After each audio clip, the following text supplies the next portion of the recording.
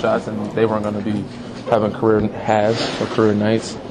But it has to do with us not letting them get a rhythm, and that's the biggest key. And not just myself, but along with everybody, did a great job of being where they were supposed to be to not let them get open looks. When you're defending a guy, any guy, whether it's Curry or anybody, through a whole series, do you start to kind of pick up on their different ticks and their moves, that sort of thing, and maybe you can read them a little better?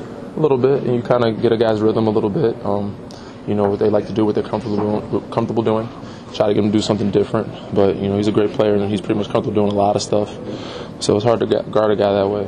Best you can do is just stay connected to him and try to make him take tough shots, uncomfortable shots with you in his airspace. Do you feel like the coaches are judging you in this series on your defense, what you do on Curry, more so than offense? I mean, they can live with you.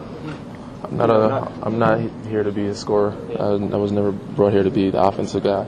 Help Tony out, being spacing and knocking down open shot when he gets in trouble. But every one of my games is based on my energy and what I do on the defensive end of the floor.